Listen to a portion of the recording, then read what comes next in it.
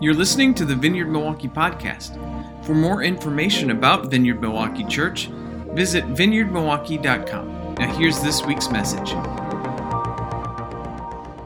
morning, everybody. No one's there. We do have live people here. Good morning, everybody, and thanks for coming. I want to start today's talk with actually a couple quotes. One is from an author, Professor David Foster Wallace. He said this. He said, "In the day-to-day trenches of adult life, there is actually no such thing as atheism. There is no such thing as not worshiping. Everybody worships. The only choice we get is what to worship." And in the great words of Bob Dylan, but you have to serve somebody. Yes, you are. You are gonna have to serve somebody. Well, it might be the devil or it might be the Lord, but you're gonna have to serve somebody. We were sort of created to worship. We're going to worship. The only thing that you get to do is you get to choose what you are going to worship. Now, we've talked a lot about political religiosity over the last few months, year.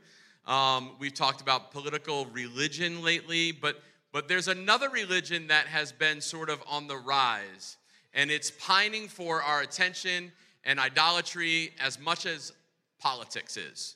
And that religion is actually work.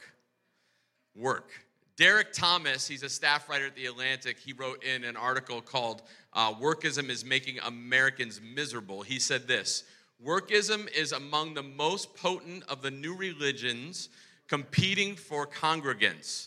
What is works?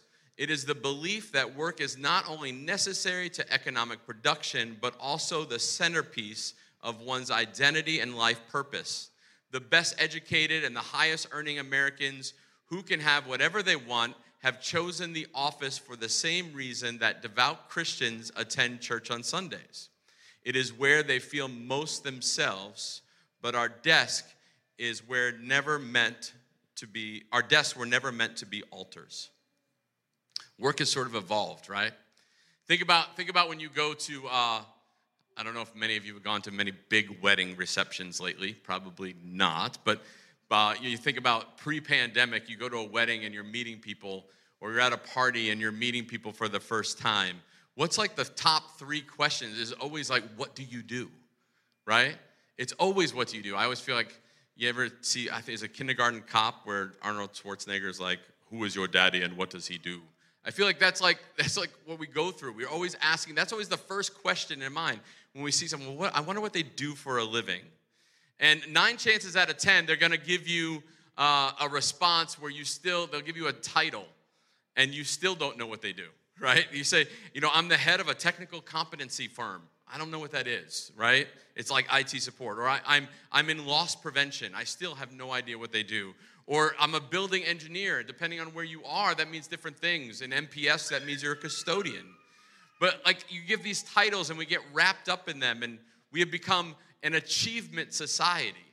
We gather social capital through education, wealth, status, career, fame. Value is no longer put on who one is, but what one does. In 2019, the World Health Organization, they included burnout into their classification of diseases. Interesting. In the study, burnout in COVID time, 89% said their work life is getting worse, 62% experienced burnout often, 21% rated work experience good, and only 2% rated work life excellent. People are sacrificing their lives, their marriage, their integrity all on the altar of work. And I've talked to many of you, you find that since the COVID time and you're able to work at, some of these are able to work at home, you feel like you don't turn it off anymore. Like it's constantly on all the time. And you've sacrificed things at the altar of work. And it's a bad religion. The biblical vision of work is actually not careerism. It's contribution. Check this out. Genesis 1, verse 26 through 29 says this.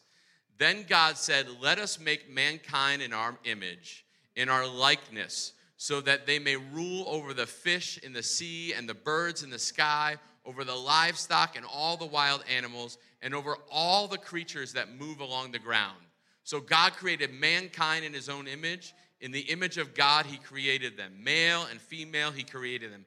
God blessed them and said to them, be fruitful and increase in numbers. Fill the earth and subdue it.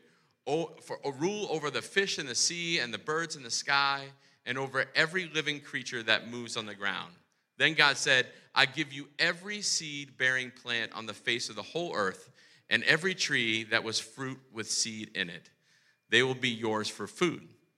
So we are actively partnering with God in taking the world forward. And let me also just say that this is a call not just for men, not just for a certain economic status or a certain ethnic group. This is all of us. We are called to move the world forward. And then in Genesis 2, verses 8 through 15, it says this. Now the Lord God had planted a garden in the east, in Eden, and there he put the man he had formed. The Lord God made all kinds of trees grown out of the ground, trees that were pleasing to the eye and good for food. In the middle of the garden were the tree of life and the tree of knowledge of good and evil. A river watering the garden flowed from Eden. From there it was separated into 4 headwaters. The name of the first is the Pishon. It winds through the entire land of Havilah, where there is gold. The gold of that land is good. Aromatic resin and oxen are also there. The name of the second river is Gihon. It winds through the entire land of Cush. The name of the third river is the Tigris, and it runs along the east side of Asher. And the fourth river is the Euphrates. The Lord God took the man and put him in the Garden of Eden to work it and take care of it. So he tells us that we're supposed to work it and take care of it. So let's first look at work. Tim Keller, he says this. He says, work is, he defines it this way, rearranging the raw materials of a particular domain to draw out its potential for the flourishing of everyone. So like an example is that like a farmer. A farmer works the earth. He plants the seeds to create a crop, right? A cook takes those crops and chops it up and combines it and cooks it and does season it and turns it into a wonderful dish, right, for nourishment.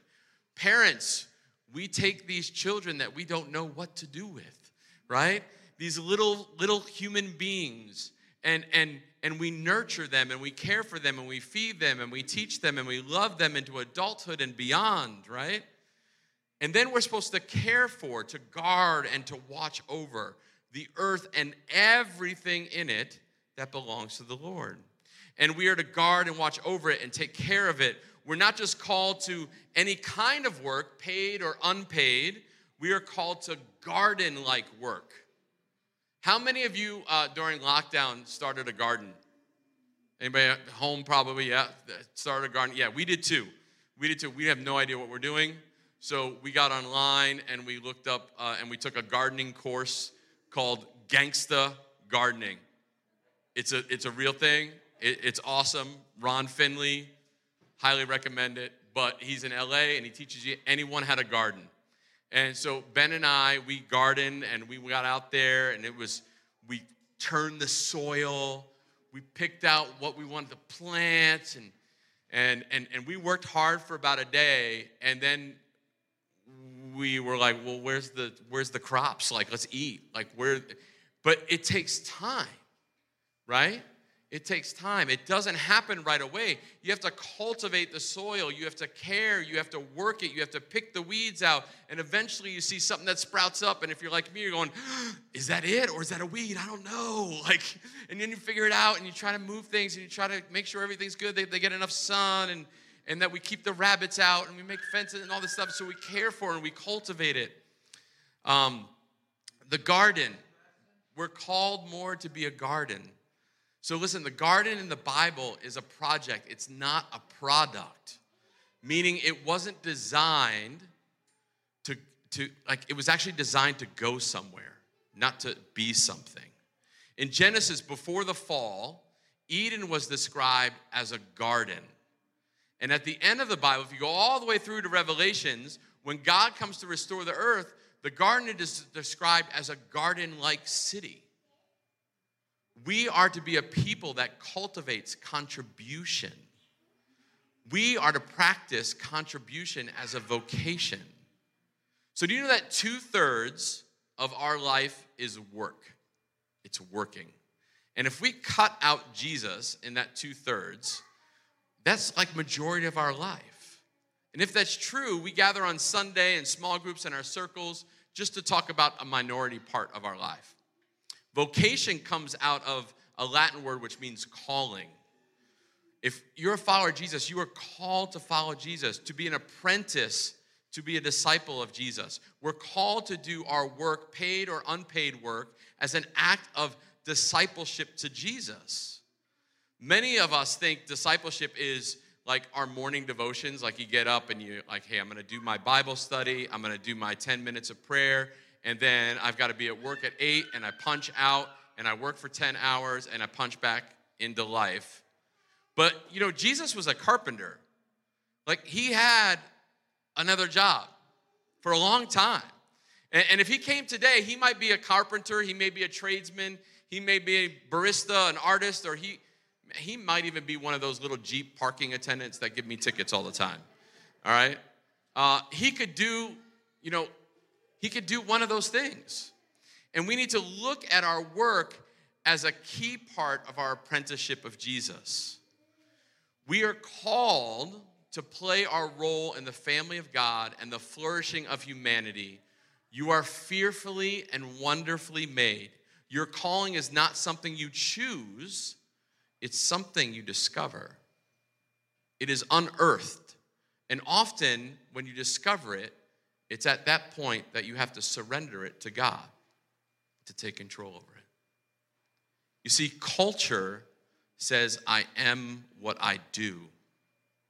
Scripture says, I do what I am. So some of you are sitting there going, well, yeah, but I've got my job is it's just a job. I use it to pay the bills. And for some of you, your job fits beautifully to the calling that you've discovered. And some of you, you're there, but it's taken you years to get there, right?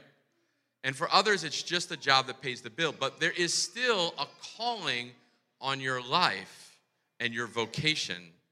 How do we repurpose our work into practice of vocation? How do we do the same thing as our other coworkers or as parents, paid or unpaid, not as a career, but as a vocation?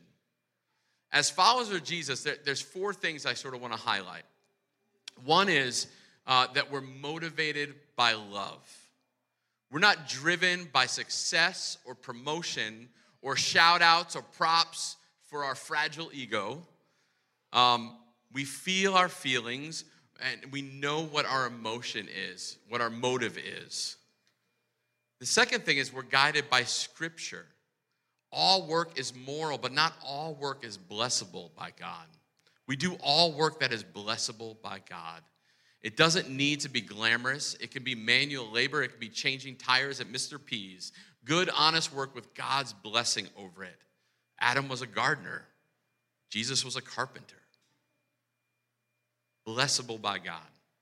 The third is silence and stillness and communion with God. This becomes a core spiritual practice in our lives.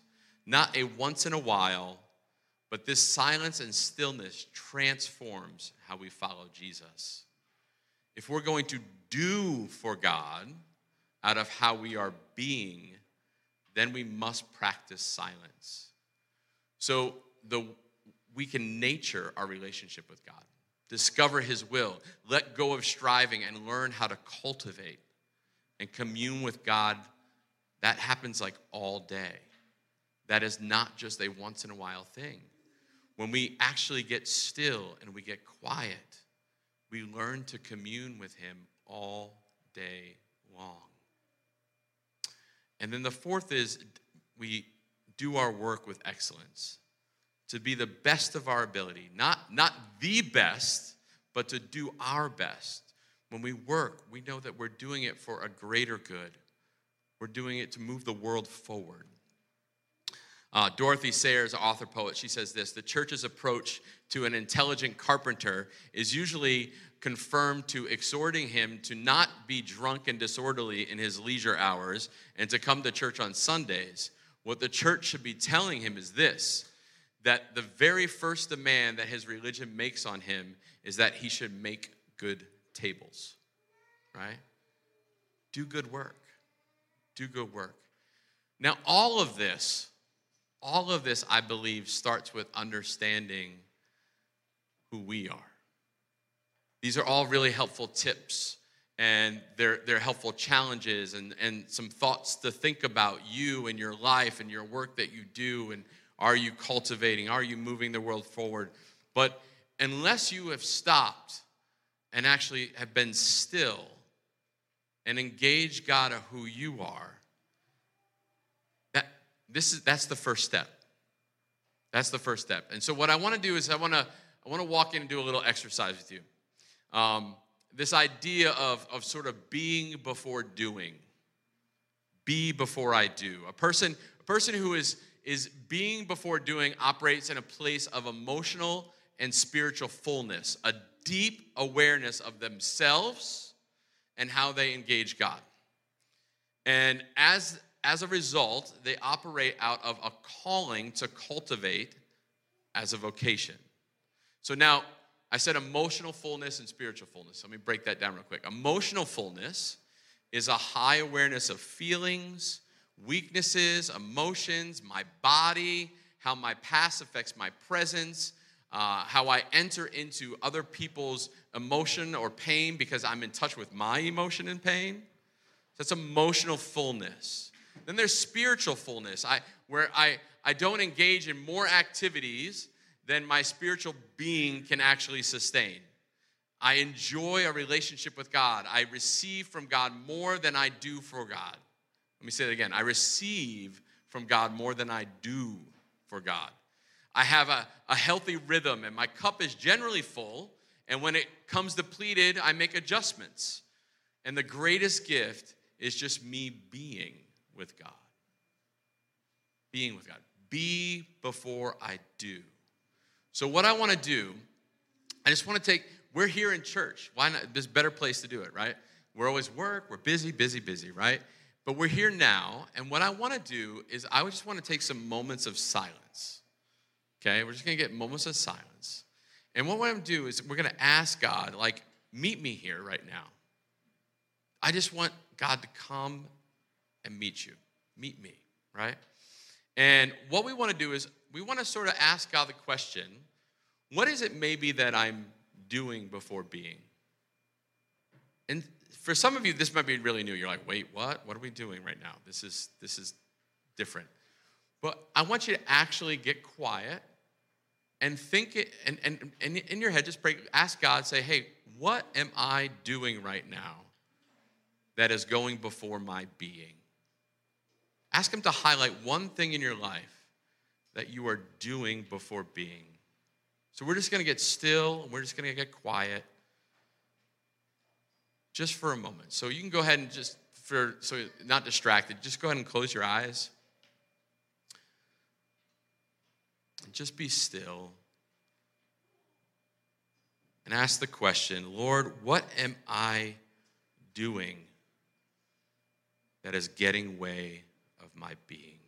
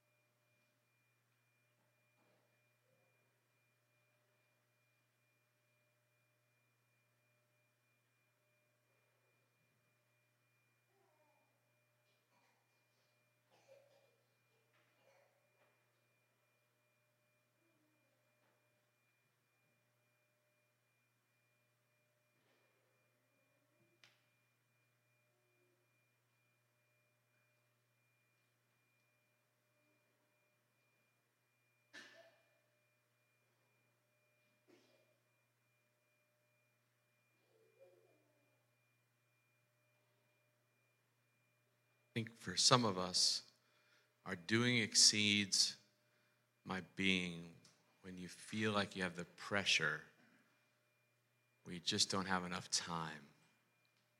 So busy. I think some of you heard that your doing exceeds your being when you ignore the stress that's in your body. Some of you, it's when I'm fearful about the future, when I start doing instead of being. For some of you, it's when you're distracted and spewing off like quick reactions to everything, like just off the cuff, just it hits you that you're doing before you're being. For some of you, it's when you're spending more time talking rather than listening. You're doing before being. For others, it's when I start treating people like projects rather than human beings.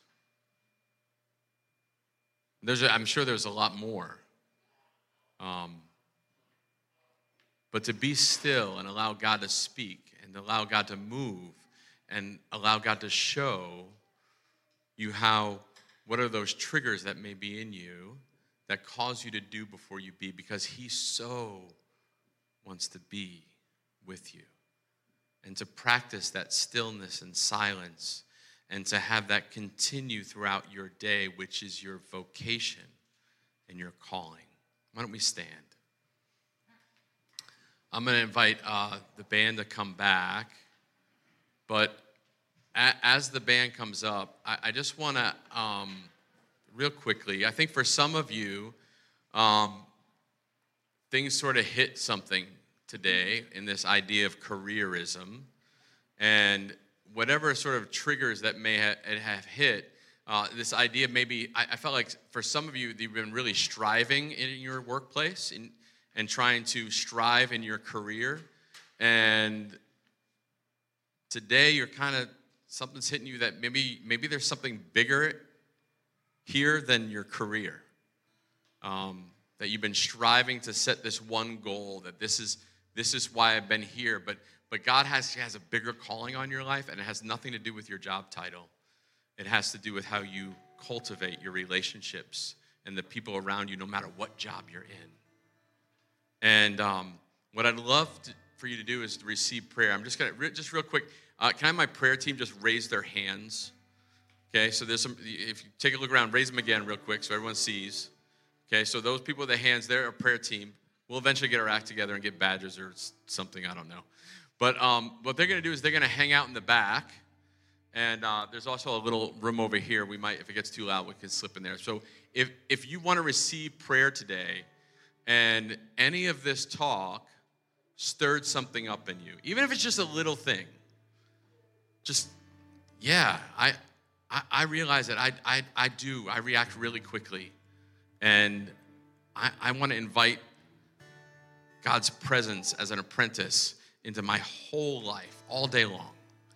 And I want prayer over that. Or if that word about striving and careerism hits you, get prayer for that. And then if there's anything else, we always want to open up. Prayer is a real deal, and we want to practice that as followers of Jesus. And Rebecca's got a couple other words, I think, too. But I'm going to say this one thing, and then I'll give it to you. I want, and for some of you who haven't heard me say this, but don't be the person who is like, man, because I know right now in the room, I can sense it. I know in the room right now, there is easily a dozen of you that are like, yeah, I need prayer today. And don't be the person that walks out of here and doesn't get it. I see that all the time. They leave and you sit in your car and you go, man, I was supposed to go get prayer and I didn't do it. Don't do that. Don't do that. Don't do that. Get prayer today. This is all part of the deal. This is all legit, awesome stuff. So if you're 12 of those people, get prayer today. Prayer team should be busy today, okay?